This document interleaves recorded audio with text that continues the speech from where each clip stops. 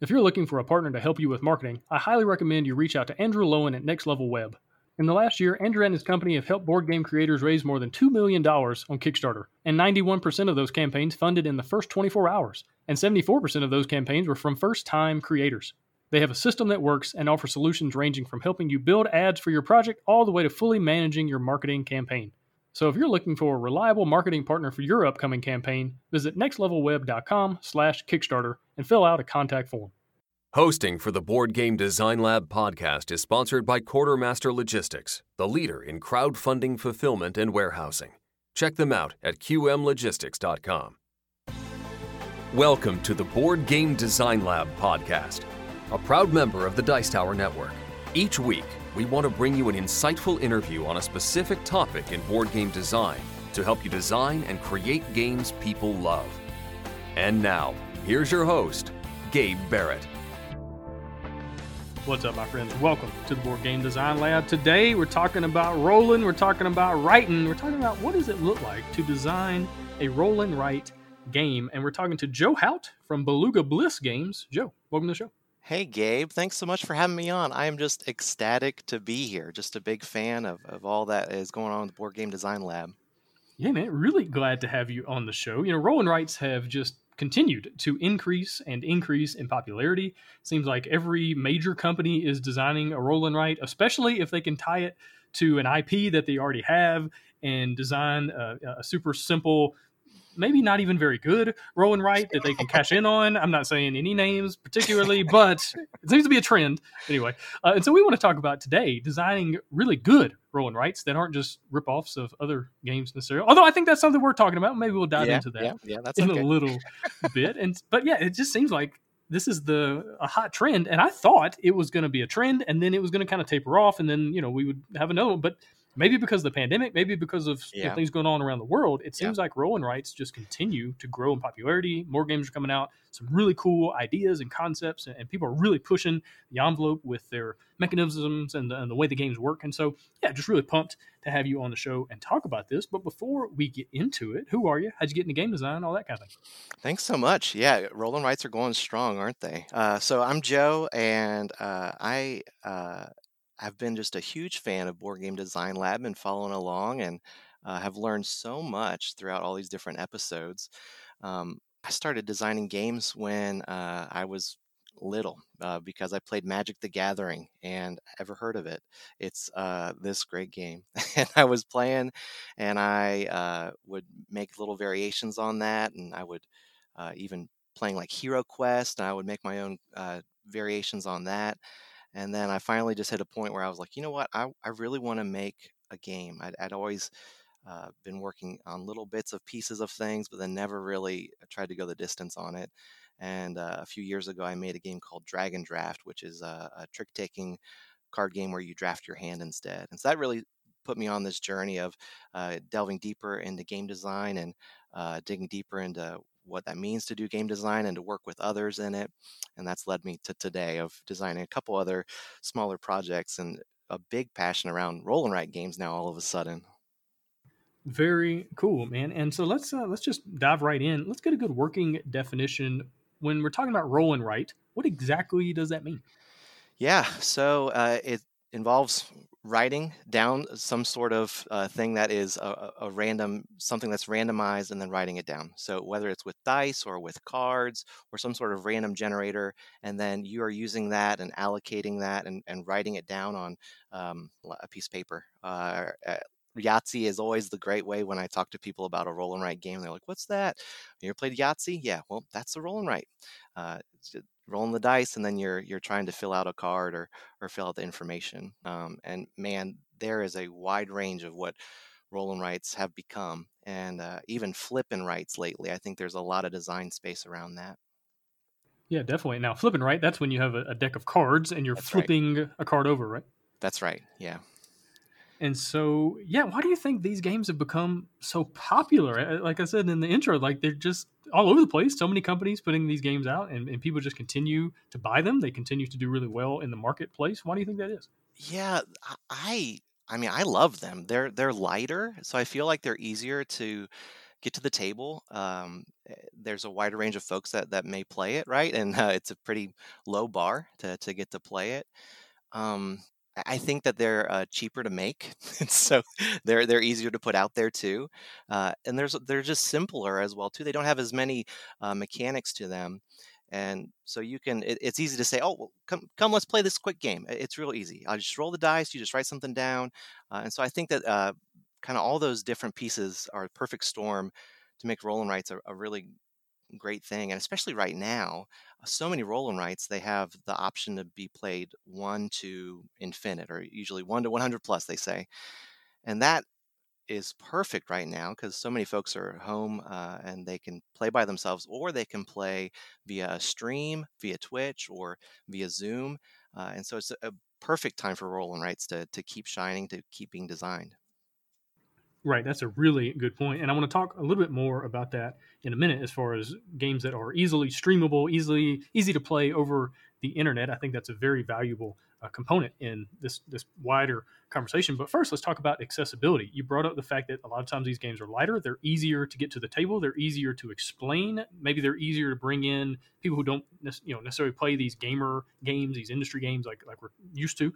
And so let's talk about that. When you're designing a roll and write, what are some things you're thinking about as far as accessibility?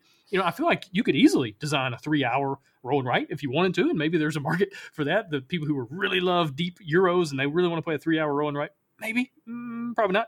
But and so what are the things you're thinking about as a designer to make sure your games, your roll and write games, are as accessible as possible?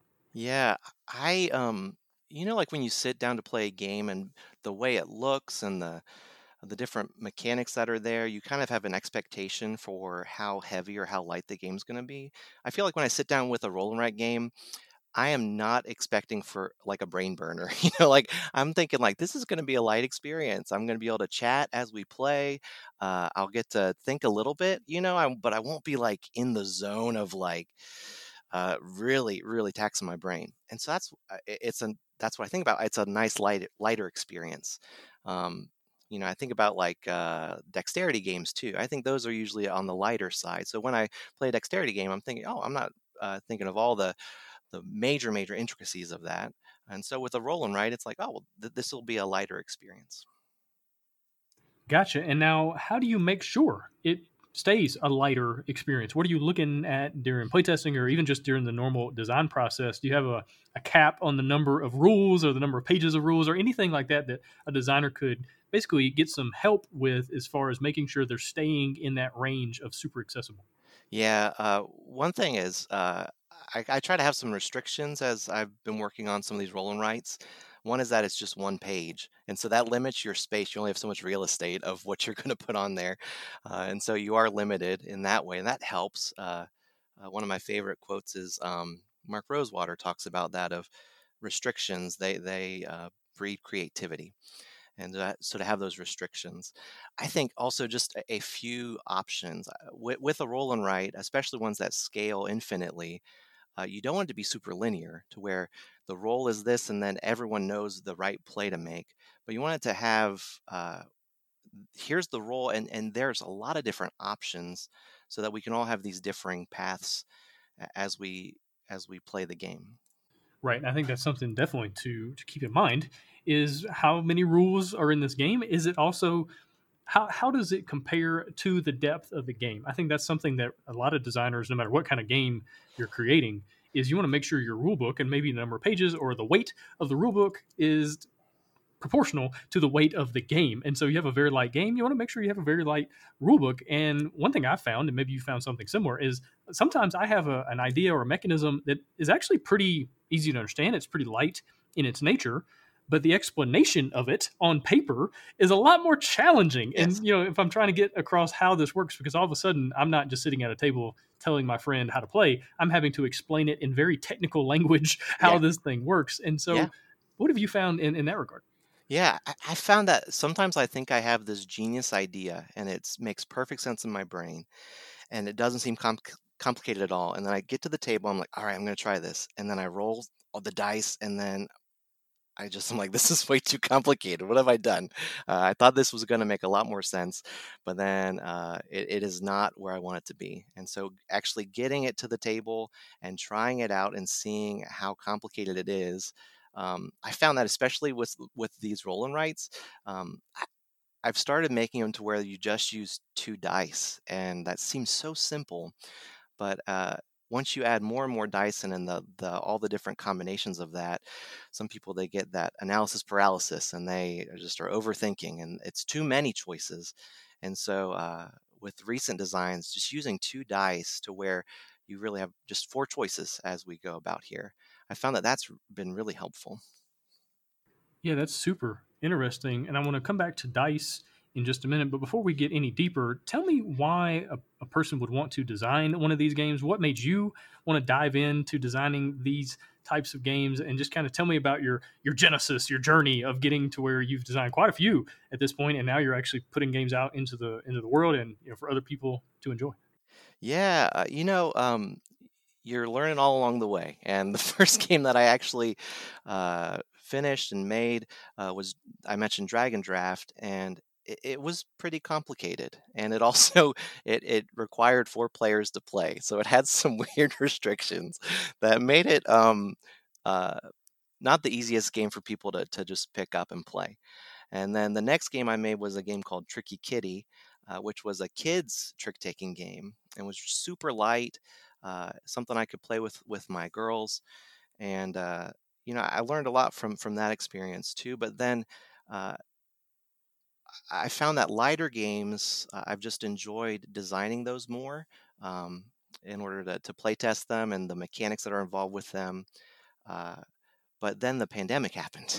And wow, it's really hard to design games during a pandemic and to get your play group together to play test. We have a local play group here, and we would meet about once a month and bring our designs. But man, we couldn't do that anymore. And so then I just was thinking, well, what can I do? How can I keep designing? Game designers, you just can't turn your brain off. So you're always thinking, you're always writing stuff down. So then I started thinking, well, maybe I could try to do some of these roll and writes. And I have a friend who's a musician, and he has this thing. It's a 3 a.m. music club, I think is what it's called. And it's to get people to just be writing songs.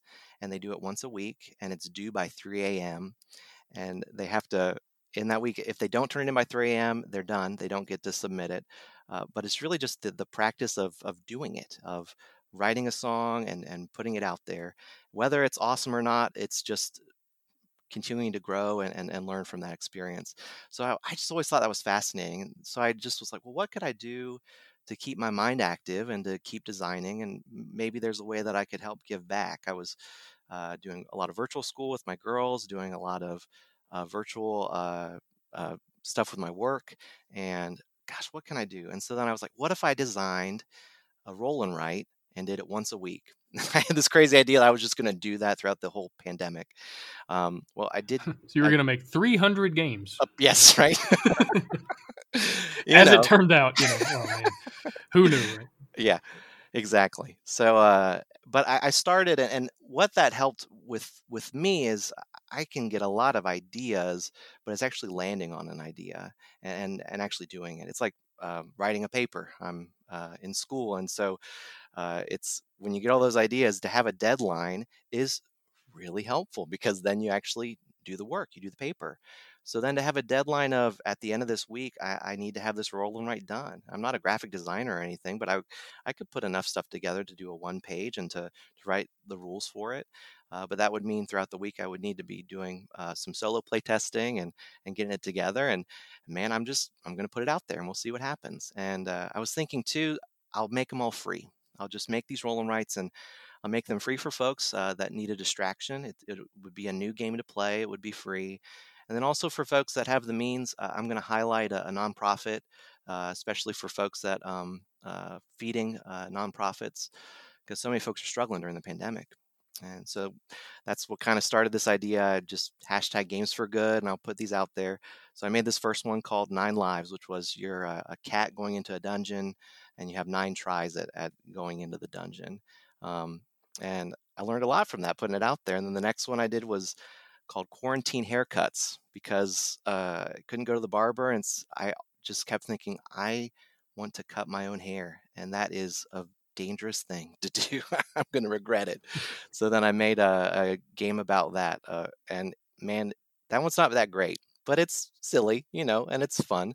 And then the next one I think is one of the better ones is called Super Dice Heroes, where you're a superhero going around to save the city.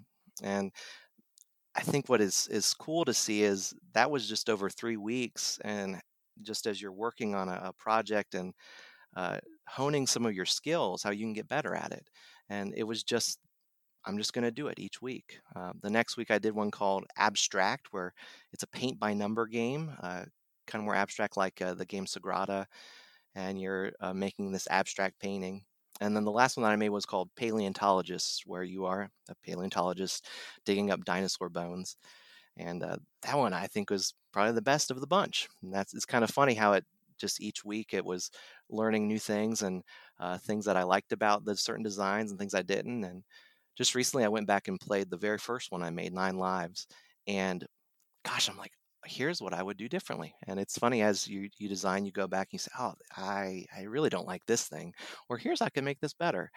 And that's just just keep designing, just keep doing it. And part of it is finding the motivation to do it, or the goals, or the deadline, the contest to enter. And I've just found that is super helpful to have a space to do that. Yeah, absolutely. And I heard some really good advice recently from an author named Donald Miller, and he was trying to get in shape. And so he realized that, throughout his entire life, he's always struggled with eating too much candy and too many, pieces of pie and cookies and stuff. And so he had struggled pretty much his whole life with losing weight and staying healthy, staying in shape. Yeah. And he typically would have these like big goals. All right, I'm going to lose 50 pounds. I'm going to be able to run up this mountain, like whatever. He would come up with these big lofty goals, but he had a tendency to do something towards the goal for a week or so and then fall off and procrastinate Mm-hmm. and give up on it. And I'm sure a lot of us can relate to that. And so he had this idea that he was basically just going to lower the bar as far as you possibly could. And he wanted to get into swimming. And he thought, well, swimming is a really good way to get in shape, to stay in shape. It's not bad on your knees, like out there running on the sidewalk or something like that. And so I want to start swimming, but I want to make sure I do it. And so my goal for every day, I want to swim, I think every day, 5 days a week kind of thing during the weekdays. But the only thing I have to do is I have to go to the gym and I have to get in the pool.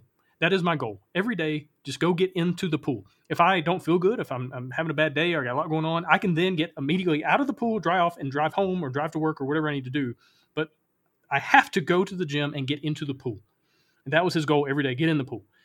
And he started doing that. And, first day, he swam a couple laps. And the next day, maybe swam one lap. And the next day. But he put this string of going to the pool, or going to the gym, getting into the pool, day after day after day after day after day. And then it became a habit. It became just normal life. It became, if he didn't go to the pool, it'd be weird. Like his body felt like it's missing something. And so I feel like just lowering the bar all the way down with something, and something that's super attainable. I saw an author online a while back talking about her process, like how she's so prolific, because she writes 3 or 4 books a year, which is insane to think about. And someone said, how do you do that? And she said, well, my goal every day is to write 100 words.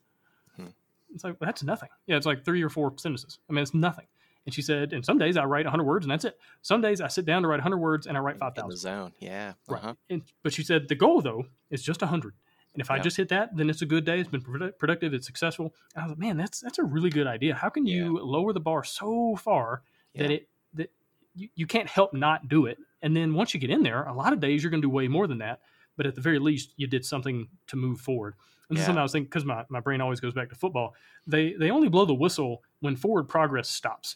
As long as you're moving ahead one inch at a time, then the play's still live. Like, they're not going to blow the whistle and blow the play dead until forward progress stops. So the goal is just to keep moving forward, keep moving your feet and progressing, even if it's hardly anything at all, just keep moving forward. Yeah. And I think that's just a good way to live if you're creative, and not have these big lofty goals as much as just having these tiny little things that you're going to accomplish each day. And go ahead. Yeah, I completely agree. That's a great example of, because sometimes it's just so big and then you just end up doing nothing.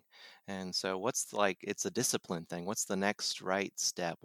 How can I just take one step forward today? I mean, that's true for anything, right? How can I be faithful in this way to take this next right step? And I think that's cool of like, what's a way to just, for design, how am I going to move my design forward today? Uh, and that's a great idea. Just keeping that sounds weird. Lower the bar so that you can clear it no matter what. But that's not it. It's to keep it moving, to keep it moving ahead. And then sometimes you hit that moment that it's just like a sprint. You have the the light bulb goes off, and then all of a sudden you're in the zone. I think that's great. Yeah, absolutely. And I'm really looking forward to a year from now or 2 years from now to do some kind of case study and look back on how the pandemic affected things, because there's a lot of creative people out there who have just Yeah. been wiped out. Like, it's tragic that they Yeah. haven't been able to accomplish hardly anything at all, if anything, because of lots of different reasons. Yeah. And it is just a super tough time for a lot of people. But on the flip side of that coin, there's some people who have found a way to overcome this giant, massive obstacle, and they've pivoted and they're doing something different than they thought, is different than they planned. But at the same time, they've found a way to be super productive or super helpful, and doing all sorts of really cool things in the world or business, or things like that. I know personally, I basically just pivoted and said, you know what, I'm just going to design solo games for a while. Yeah. That's just what I'm going to do. I'm going to lean into that. Games that I can design by myself and not have to worry about getting a whole bunch of playtesters to come over to my house, and I can just do that. And I know there's a lot of other people doing similar. It sounds like you had a similar idea. It's like, well, I can design roll and writes. I can do that here and play that, and I can play that over the internet. And so I think that's just something to keep in mind, is when things happen that alter your plan, whether it's a giant global pandemic or just something specific, custom made for your life. Well, how do you respond to that? And it's not easy, but if you can find a way around it, some really cool things can come out of it. Yeah. Yeah, that's great. Yeah, make those solo games, Gabe. I'd love to play them, man. I think there's something cool about solo games too, of the playtesting process. I found with these roll and writes, Matt Leacock, he said something in an interview talking about to like just get it to the table as soon as possible. Don't get stuck on like over designing or like spending a lot of time on a prototype. He's like, just forget all that, get it to the table and just see what works and see where it leads you. Because the more that you put into like, you invest your time, then all of a sudden this mechanic may not fit, but you have this tie to it and then you don't want to get rid of it. And so I found like I have a like a dry erase, and I'll put it in a clear sleeve, and then I just will write on it and then easily just erase it and be designing that way. And so it's just super loose, but it's just, you're not tied to I spent 3 hours working on this this page. It's really got to pay off now. I don't want to lose that time. Instead, it's just get it to the table and use a pencil and start writing that down, and then you can go from there. And I found that solo games, that's what's so great about them, is you can just play test them right there. And that's what I found is really helpful, at least during the pandemic right now. Yeah, definitely. Neil Gaiman, I saw a video a while back where he was talking about his writing process, and he does all of his first drafts on paper, just writing it down with a pen. He's got this little notebook he'll carry around, and he'll write his first drafts just on the written page. And then he'll go and transfer that over onto his computer. And what he talked about was how when you type something out the first time and it's on your computer, and then you go do the second draft, you go through the editing process, that you'll delete stuff. And it feels like, this hurts. Like I spent an hour writing that whole paragraph, writing that page, and then I just deleted the whole thing. And he talked about how it just felt weird as a creative. Like I created this thing and now I just deleted it and all that work is gone. But he talked about how when he switched over and was only writing down his first drafts, then when he went over in the second draft, in the first part of the editing process, it was actually less work, because he was going from the written page and now typing it out word for word onto his computer. And so when he chose to remove something, well, now it's actually less work because he doesn't have to type that paragraph out onto the second draft in his computer. He's like, it made it a lot easier. Right? I didn't feel like I was wasting time anymore. I was like, that's super interesting. How do you apply that to game design? And to go back to something you said a minute ago, basically there's no substitute for reps. There's just not. You can talk about bench press all day long. You can watch YouTube videos. You can read books about it. You can call up your friend who's a gym rat and you can talk about it. But until you get in the weight room and actually do some bench press, there's no substitute. It's the Yep. same with game design. You can think about it, you can talk about it, you can listen to podcasts, you can watch YouTube videos and think big things and Yep. dream about wonderful things. But until you sit down and actually put the game on a table and move some components around and prototype it out and play test it, there's just no substitute for that. And you bring up a really good point that roll and writes are a lot easier to get to the table. So if you're a new designer, let's talk about it from Yeah. that standpoint. Yeah. If you're a new designer, for a new designer, what would be your advice as far as roll and writes? Why is this a really good entry point into the game design process? What are your thoughts? Man, I think everyone should try to design a roll and write because there will be more of them in the world to play. And if you just think about what can I do with one page, all of a sudden, well, when I start to work on a game, I can start to like think so big. And well, what about this component? Or what if it was this thing? And you're just like going on and on. And I mean, that's great for brainstorming to be able to be in that zone. But eventually it just, where is it they actually are going to make something? And so with roll and writes, it's like, well, I have dice and I have a page. And the rule page, you know what? It's just going to need to be one page also. I think when you make those really clear restrictions, all of a sudden, it's how am I gonna do that? And usually I'll come up with a theme and then I work within that theme also. So that was superhero themed.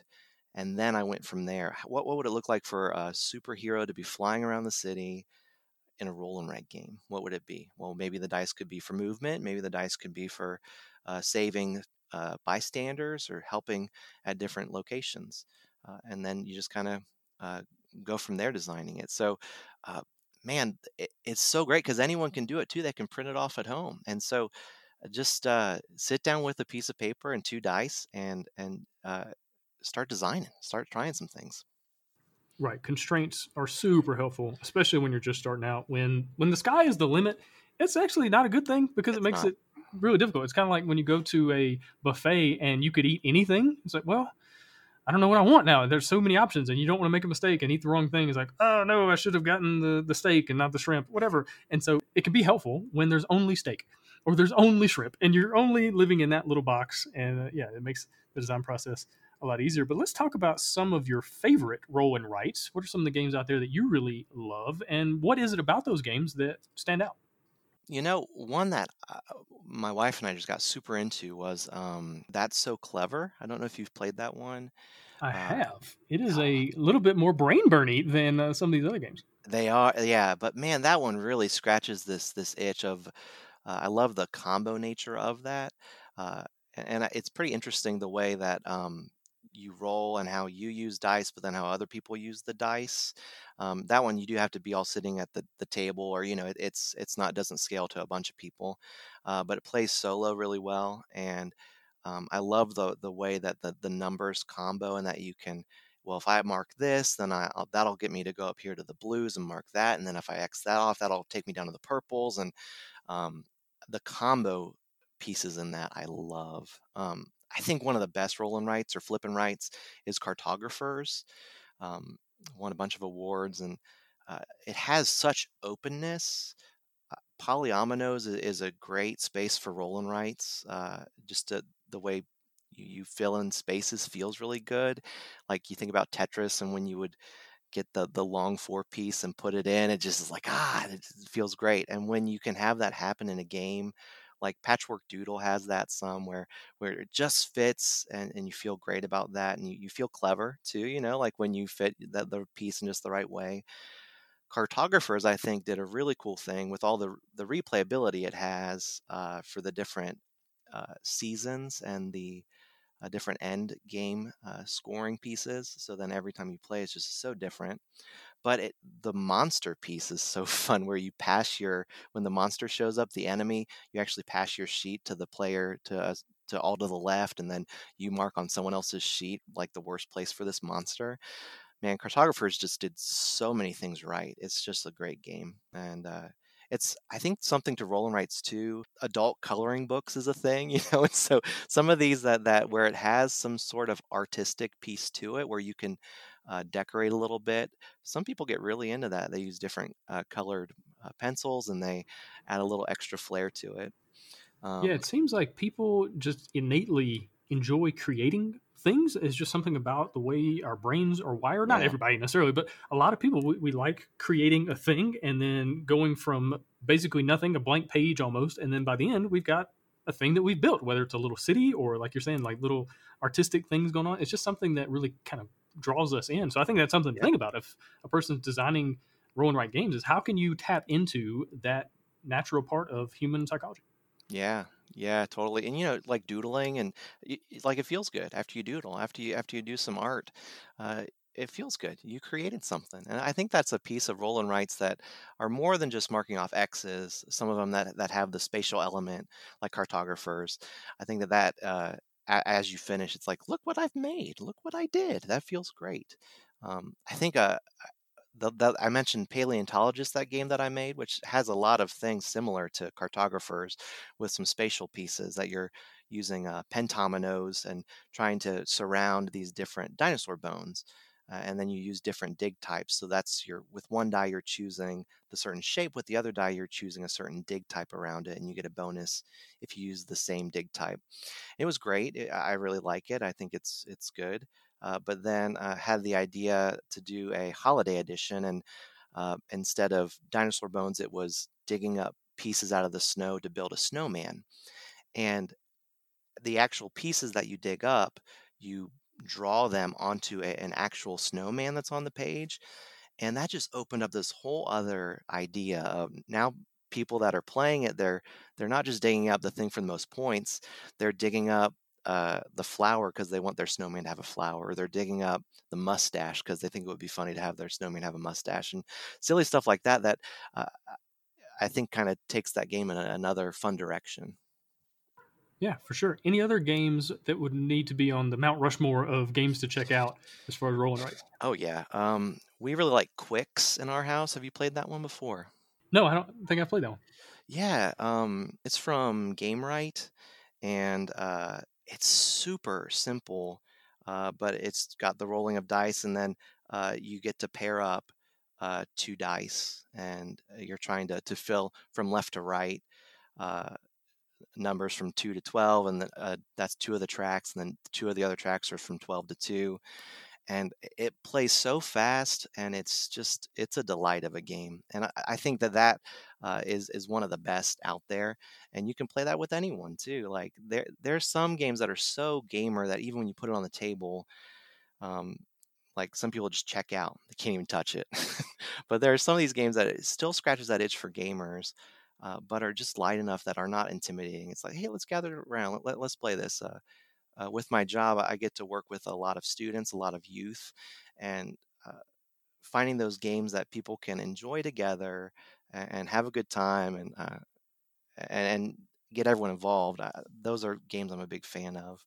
I think another game that Roll and Write that did Roll and Write really well is On Tour.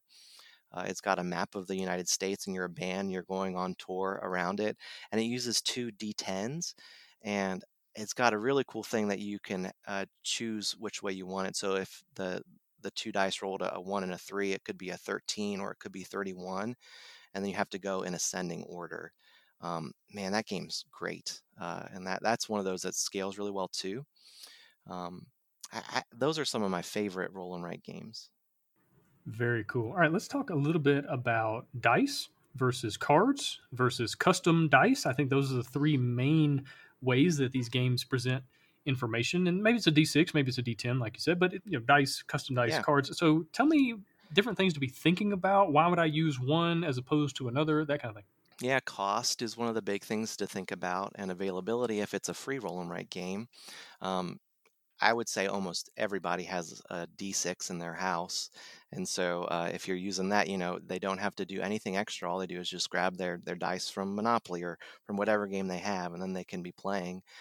And I think that's positive about that. Custom dice, those can be expensive to have made if you're going to be making a game. So if you're going to be showing your game to a company when you're like, hey, here's this roll and write game. It's really light. It plays about 10-20 minutes, and it has 50 custom dice. It'll be like, well, uh, no, we can't do that. That's way too much money for all those custom dice. I think also with cards, that's a really low cost with that. And also with cards, you can control more of the randomness. so many folks, they had experience with Catan and how great Settlers of Catan is, and me too. Man, that really helped me on my love of board games. Uh, but I hate it when you're rolling those dice and then you keep hitting that same number and your number's not being rolled. Uh, they have that you can just get a deck of cards instead, so it actually is the exact probability of what the dice would be, and it makes sure that that 2 and 12 will eventually flip over at one point. So that's one of the cool things about flip and rights too. Uh, I didn't mention Welcome To is another great example of a roll and write game that does the flip and write really well.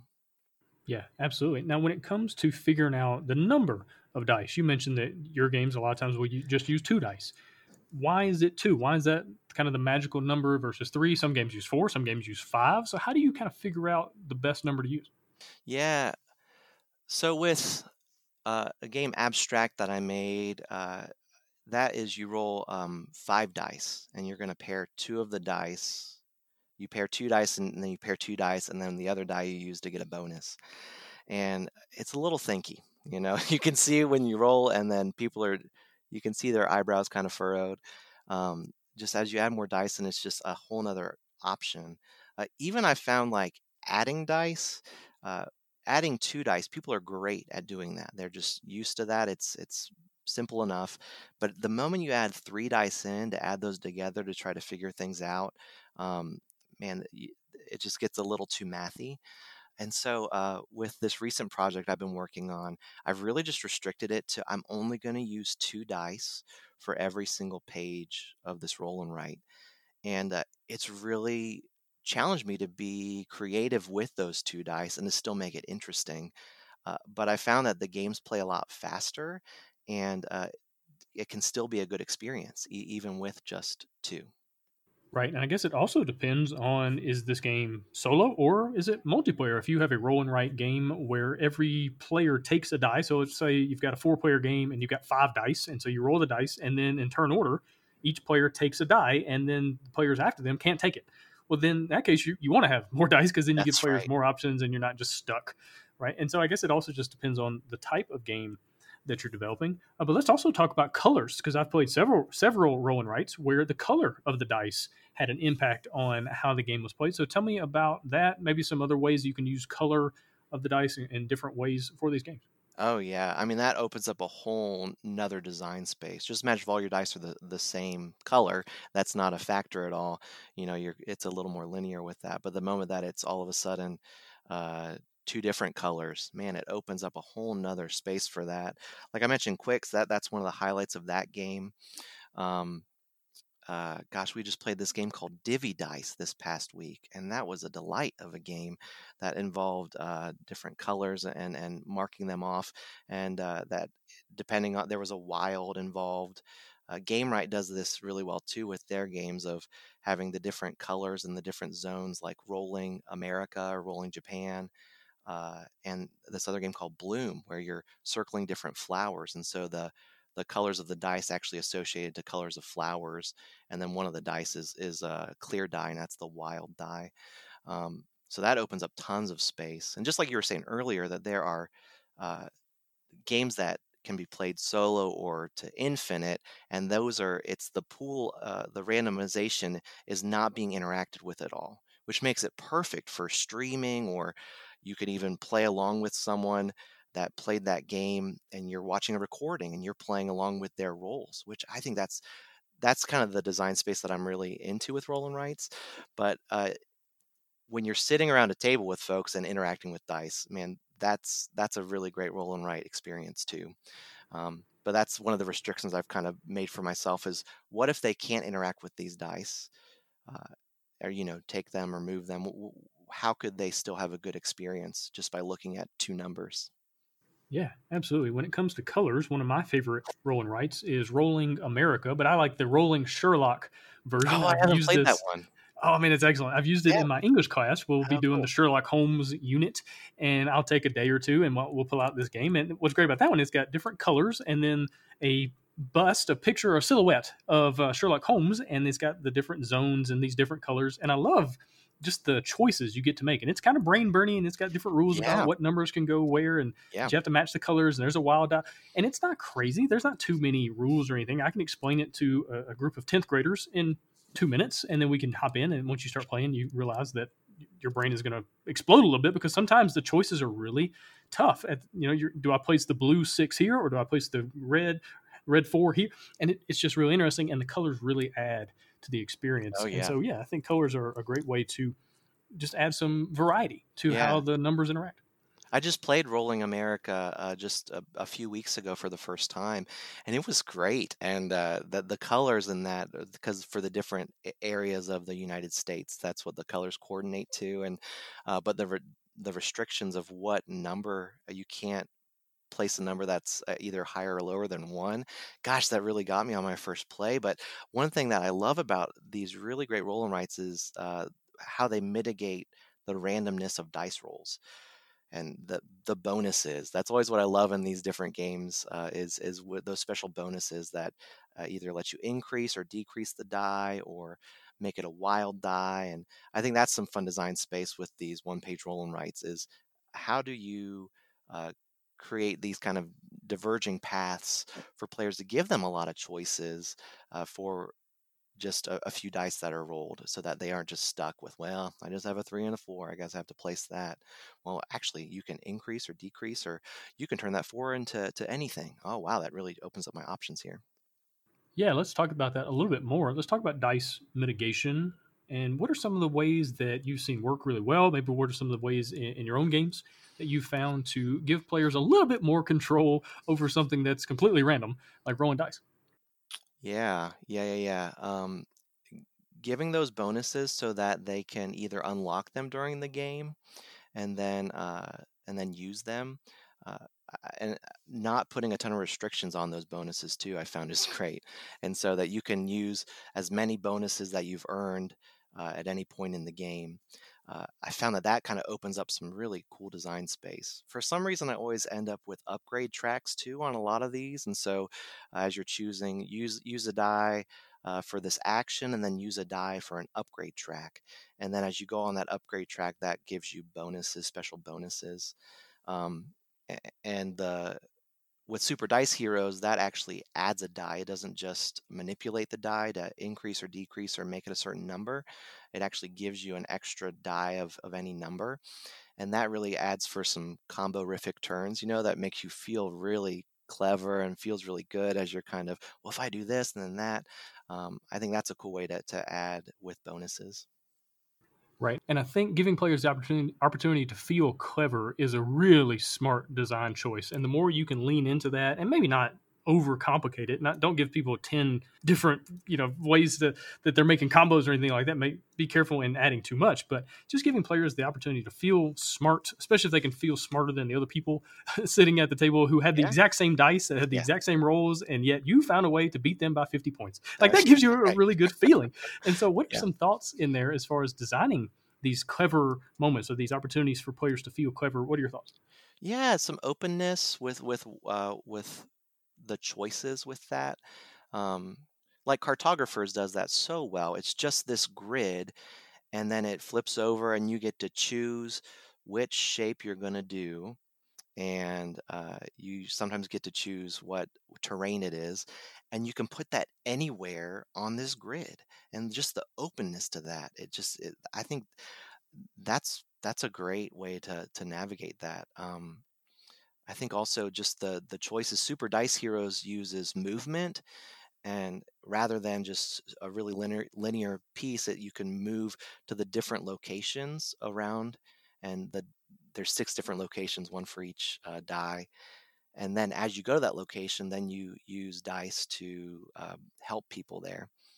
And so you can move to multiple locations on a turn, or you could just go to one location and try to solve a bunch of things there. And just the openness of those options, I think, is helpful. Very cool. All right, let's switch gears a little bit. So it seems to me like there are 3 different categories of roll and writes. There are solo roll and writes, there are multiplayer roll and writes, And then there are multiplayer solitaire roll and writes. And by my definitions, I want to get your thoughts in just saying, but the way I look at it is a solo game, it's just me versus the game. I'm Yeah. rolling dice, I'm sitting there by myself, and it's me trying to get a high score or me trying to accomplish some goal, me versus the game. Multiplayer, there's other people there, and they can affect me in some way. Yeah. If there are a bunch of dice rolled and Bob takes a die and now I can't, or like you're saying with cartographers, I have to give my sheet to another player and then they put a monster in the worst possible place for me, best possible for them, worst for me. And so there's multiple things going on with people being able to affect you. And then there's multiplayer solitaire where maybe there's a bunch of us playing over the internet or all at the same table, Yeah. but you can't affect each other in any way. We all have access to the same dice. You can't take something, you can't hurt someone or help them in any way. And so those seem to be the three genres or categories, I guess, of roll and writes. Am I on the right track there? And Yeah, what are your thoughts? I think that's a great way to categorize them. I think, in all honesty, the best of those is the middle one of where you're able to interact, right? Like that's the sitting around a table with folks, and your decisions that you make affect other players or other players what they do. You have to think about that. I think that's a really great play experience, but you have to be sitting around the table with folks to do that. You have to be interacting with those dice. So that's where the multiplayer. How did you word it? I thought it was so good. Multiplayer solitaire, which is Yes. typically something in Euro games where Yes. we're all sitting there playing the same brain burny 2 hour, 3 hour Euro game. But Yes. it's really like, you don't bother me, I'm not going to bother you. I'm That's not right. like, we don't even have to talk to each other. We can just sit here and play the game. Right. And so, yeah, It's like, why are we here? It's like we're all playing a solo game together at the same table. yeah, this But could have been an email. I could have done this at my That's house. right. you Yeah. know? But some of those are just still are just really fun. And some folks, they hate interaction like that. Like the cartographer's piece where you pass your paper to someone else and they write on your paper. Some people hate that mechanic because you just messed up my beautiful thing I've been working on. And so for these solo experiences, multiplayer solo, they really can, for some folks, it's just a pleasant time that we enjoyed watching a movie together. We enjoyed playing this game together. Wasn't that great? Who got the highest score? Oh, you did. Good job. Like there's it's got a different feel to that. And some folks, that's just their jam. I think there's a whole group that people love that style of roll and write game. Right. And there's really no wrong answer. It really comes down to who is your target audience? And also, what is the theme of the game? Does it make sense to have these moments of interaction? Cartographers make sense. There are monsters that are attacking. And so it makes sense to have to pass your sheet to the player next to you, and then they put the monster in a terrible place for you because that makes sense thematically. Yeah. But if you're doing a game where it doesn't make sense, then it's going to be kind of awkward. It's going to be kind of odd. Like, well, why are we doing this? Why did you get to interact in that way? Why did you mess me up? And I think going back to the psychology of things, people like to create, they like to build, and it doesn't feel good if someone else comes along and tears down in one turn what took you 10 turns to build up. And so I think that's something right. to be aware of. But again, who is your target audience? What is the market that you're going for the game? I think it's something to identify early on and then lean into that and make sure you're really hitting what those people like, what they enjoy, what they find the best. And so, yeah, do you have anything else to add as far as solo, multiplayer solitaire? Yeah, I think I love the idea of playing along with folks. The first game that I played that did that really well was that On Tour. I remember Rado did a playthrough of that, and he had all these people that they could play along. And I remember watching it too, and I was watching a replay, and he's like, "Well, if you're watching the replay, join along." And that was like, that's really clever that you can be playing along with this person you follow on YouTube and see if you get a higher score than them, and you're using all the same dice. And so like that idea that I could be sitting at home by myself and yet have a play experience that's so positive. And so that's what I think is what makes the multiplayer solo better.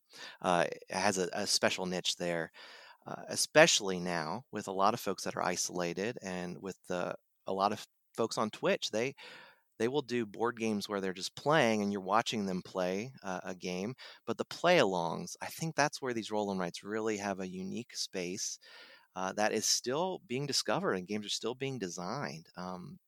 Shout out M Peebles on Twitch. He started twitching some of these games, and gosh, that was the best feeling last year.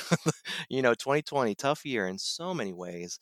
But over the summer, to see him Twitch and play one of my games and play along, that was just one of the best feelings. And also, all these folks that were playing, I was able to see things that maybe they had questions about. And it was like a play test, like a blind play test. They were playing this game that I made for free, and I'm playing along with them, but then they all share their scores afterwards, or someone would say, I don't understand this rule. And then he would explain it again. And, like that was really helpful for me to see that played out like that. So I think there was something cool too to having it be free. The bar's pretty low for that. No one has to pay any money to get in to play it. Ambi also from Board Game Blitz. She streamed a couple of these games, and it's just fun to see that and to see how people react and what their scores would be, and to even the streamers that as they're playing, they're usually sharing their thoughts, and to hear what they think is super helpful because I'm like, I wouldn't have thought that. And there's a recent TikTok that's become really popular with the different shapes and a square, and where does this go? And then the person puts it in the square shape, and then they pull out another block, and it's like, where does this go? And it should go in a different shape, but it fits in the square shape. So they do that with 6 different shapes. They all fit in the square shape, and the person watching is like reacting like, no. And like, that's what design can be like sometimes, that you intend it one way, but then it ends up a different place. So that's one thing that's been fun about these Twitch streamers, is to see them play these games live. And nothing replaces, at least for me, the joy of seeing someone play a game and have a good time. That is just like the best. Yeah, absolutely. And you bring up a really good point, is that these games have opened up a totally different way to play, where you can play retroactively. You can go find Yeah. a YouTuber that played one of these games a year ago, 2 years ago, and you can play along with them even today. And I think that's a really cool design space. And let's talk about that a little bit more. What are your thoughts on designing games that are easy to stream or that are easy to play over the internet? What are some things you're thinking about? How do you do that effectively? Yes. So we said design or restrictions are really helpful. I had this crazy idea. What if I made a roll and write game that's like a legacy style episodic, that you are playing along week to week? And it's not like that at the beginning, the whole game's released and that you can play through and all that stuff, and then a streamer would play through it. What if it actually was coming out week to week like a TV show was, and you are playing along live with someone streaming it? And so that led to this idea. I started, I was like, I'm going to make this epic roll and write adventure that's going to be 50 roll and writes, 50 weeks. Thankfully, Cody in my design group was like, that's way too much. No one's going to want to play for 50 weeks. Maybe like 5 or 10 or 12. And I was like, thank you. That's good advice. So I had this crazy idea for this game called Dice in the Darkness. That's a 10-room dungeon explore roll and write adventure that you start out and you choose a character. You can be a wizard, a warrior, or a rogue, and they all have unique abilities. And you work your way through this dungeon. The plot is that your dog Dice, he has been captured, and you are trying to rescue him. And so you would go from room to room, and each room would be a week. And that week you would play this roll and write, and then you would save your character sheet and bring that back the next week with the upgrades you had unlocked. And then you would play a brand new roll and write adventure. And the next room, it would be in a similar vein, but a different experience. So it wouldn't just be the same room with a couple tweaks. It would be a completely new roll and write game. And this has just been a ton of fun design space with it. And I'm looking at having this go on Twitch. I've started streaming on Twitch, shouting out to the void there on Thursday nights at 8 p.m. Eastern Standard Time. And that's been a fun outlet for me, and play along videos for folks to play along. And the idea is that I'm going to premiere this Dice in the Darkness and for folks to play along, and then it'll be free, and anyone can stream it later, of course. And they could download all 10 rooms at the end of it and just play it themselves at their home in one sitting, or play with their family, or they could uh, follow along on the stream is the idea. Very cool. And when it comes to designing one of these games that is easy to stream, easy to play over the internet, what are you thinking about? What are some of the things in your design process that you had to think about or had to change or had to cut out just because you had that constraint of, all right, we have to be able to play it over Twitch, have to be able to play it over Zoom or something like that. Tell me about that process and different things you were thinking about.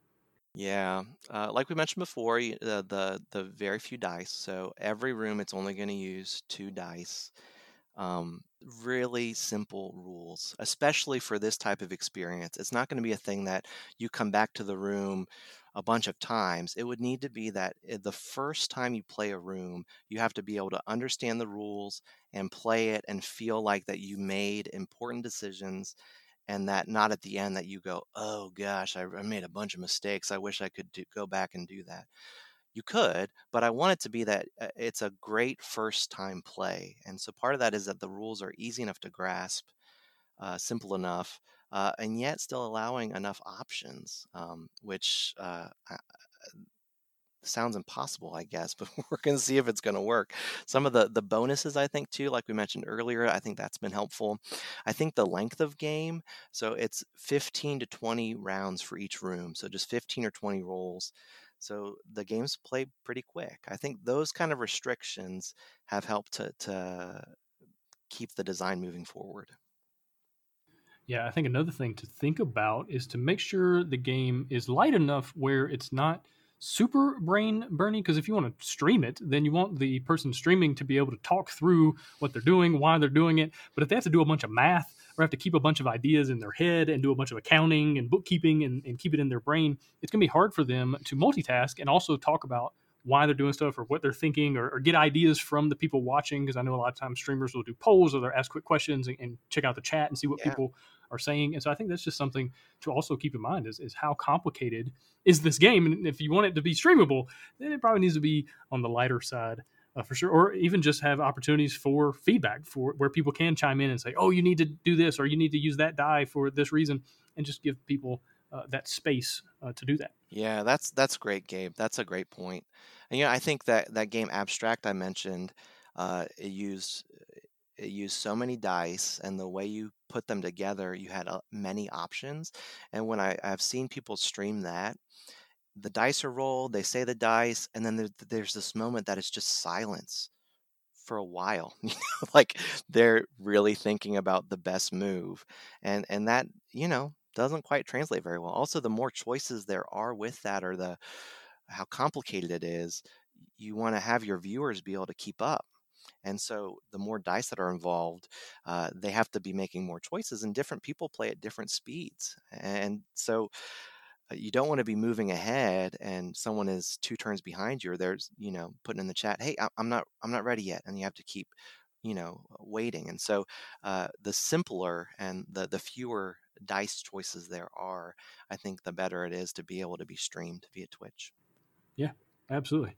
All right, it would be a complete travesty of us if we did not mention naming a roll and write in this particular episode because it just seems like there's Come on now. a art, a science. It's got to be more art than science as far as naming these things. A lot of them are based on puns. A lot of them are based on these kind of turns of phrase and things like Yeah. that. So tell me your thoughts, your ideas as far as naming one of these games effectively. Do you know there's an actual roll and write called Roland Wright? I was hoping you would ROLAND. mention that one. Oh my Yeah, gosh.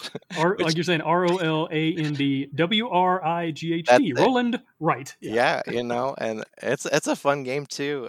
But I feel like that's part of these roll and write games. There's usually a pun, and I'm all in for those puns. I think they're great.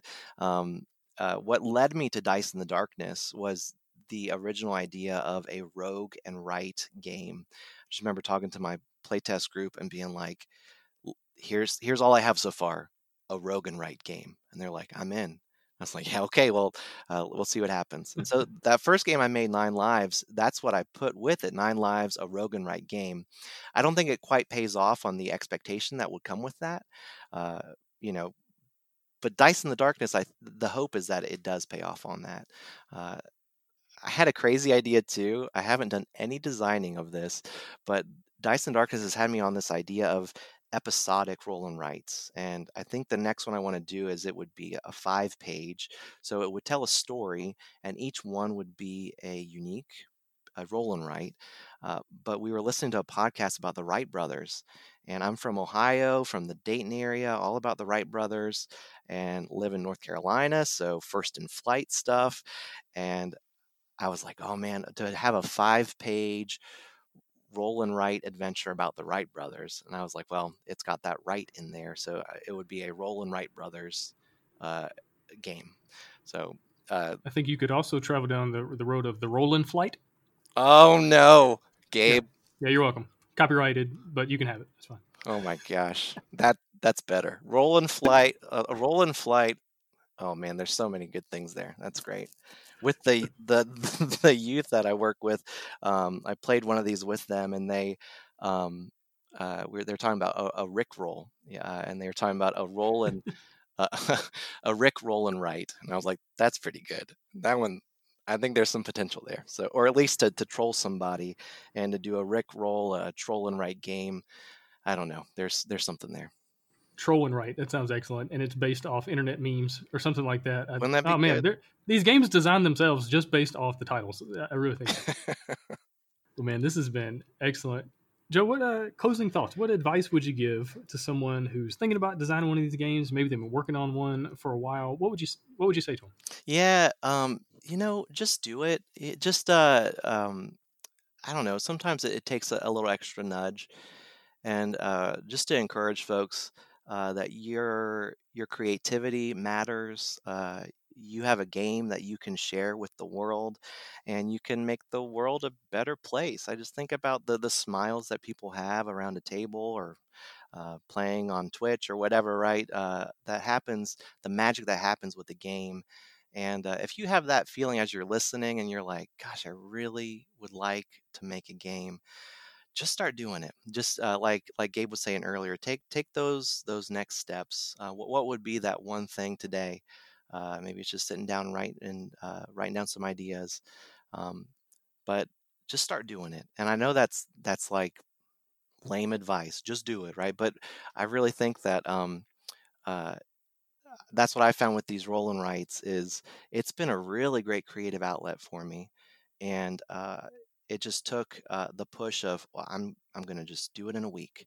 And so just say, what would it look like for you to do a weekend that I'm going to see how far I can move a design forward, and hopefully have something I could play with some friends. Awesome. Well, Joe, you mentioned Dice in the Darkness. You told us about how it plays. You got this really cool episodic structure to it that's going to be played online and people can play along. But tell us, where do we find it? When is that happening? Give me the details. Yep. So you can go to Twitch. My Twitch channel is Beluga Bliss Games. Just getting going on that and learning how to Twitch, but man, would love for you to join in and play a game with me over there. So that's Thursday nights at 8 p.m. Eastern Standard Time. You can go over there for that. I'm on the social networks and all that stuff, so you can follow along there. I've been posting a lot of pictures as I've been prototyping and playing along, just saying, here's this thing I've been working on, and it'll be coming out soon. So I say soon. About half the rooms are fully done, and the others are in play testing and on their way. So looking to have it launch in March. And so if you follow along on Beluga Bliss, we'll be going right there on that Thursday in March, and would love for you to play along. It's going to be a fun experience. And along with it, would love all the feedback that comes with it. After each game, I'll have a survey, and you can fill that out about what you thought about it, and just to try to make it the best experience for anyone that touches it. Very cool. And now, do people go there to download the sheets? Like, where do they find the assets to be able to play along? Yeah, so all these other games I've mentioned are on Board Game Geek. You can go to the game page and they're in the files section. Uh, those it will actually be going live there on the spot, and it'll be via Dropbox. And so for each week, you actually show up, and a lot of folks, they do roll and writes on their computer, so they actually don't print anything off, and they'll just interact with it with whatever their device is, and they draw on their device. Uh, but it'll be available that day. That'll be the first time that you can download it. So you'll just come. There'll be a QR code that you can take a picture of, or you can just click a link, and it'll go right to the page for it. Very, Cool. Well, Joe, really appreciate your time. Really appreciate you coming on the show. Good luck with the streaming and figuring out all the fun that goes along with that. Good luck with more roll and writes. I'm sure you're cooking up quite a few, and good luck with everything else you got going on right now. Yeah, thanks. And can I give a shout out to this game, Animals and Espionage, that's coming out? My buddy Cody with Twin City Games, he made this game Dino Dunk, which was a dexterity game, and he was on the show before. Cody's just awesome, and he's been such a great inspiration to me and such a great person to work with. And I started making a game called Fact or Fiction Fruit, which takes this I split you choose mechanic. And anyways, Cody has picked that up, and he is going to publish it through Twin City Games, and it's going to go to Kickstarter in mid-March or in early April. So just wanted to share briefly about that, and just a heads up, check that out. It's a really quick 2-player I split you choose, where you are playing animal spies and trying to bluff the other player by sending spies to the other team and trying to recruit agents. My daughters, who are 6 and 8 now, they helped me make this game, and to watch their faces as they would try to bluff and send their secret agent to my side was just a blast. So Cody's played it with his parents, so it's they've had a great time with it too. It's been play tested in a lot of different ways, and really excited about this I Split You Choose game that's going to be coming out. Nice. And where can people find more about that one? Yeah, so you can actually go to twincitygames.com and sign up to get informed when the Kickstarter goes live. And that's probably the best way to check that out. Or you can just go to Kickstarter in late March and be able to see it there. Awesome. Well, again, Joe, appreciate you coming on the show. Good luck with that game and all the other cool stuff you got going on. Gabe, thanks so much for your time. I appreciate you so much. Thanks for listening. Hosting for the Board Game Design Lab podcast is sponsored by Quartermaster Logistics, the leader in crowdfunding fulfillment and warehousing. Check them out at qmlogistics.com and find all sorts of game design resources, bonus material, and chances to win free games at boardgamedesignlab.com. And until next time, keep designing, keep playtesting, and keep creating great games. Did I mention keep playtesting?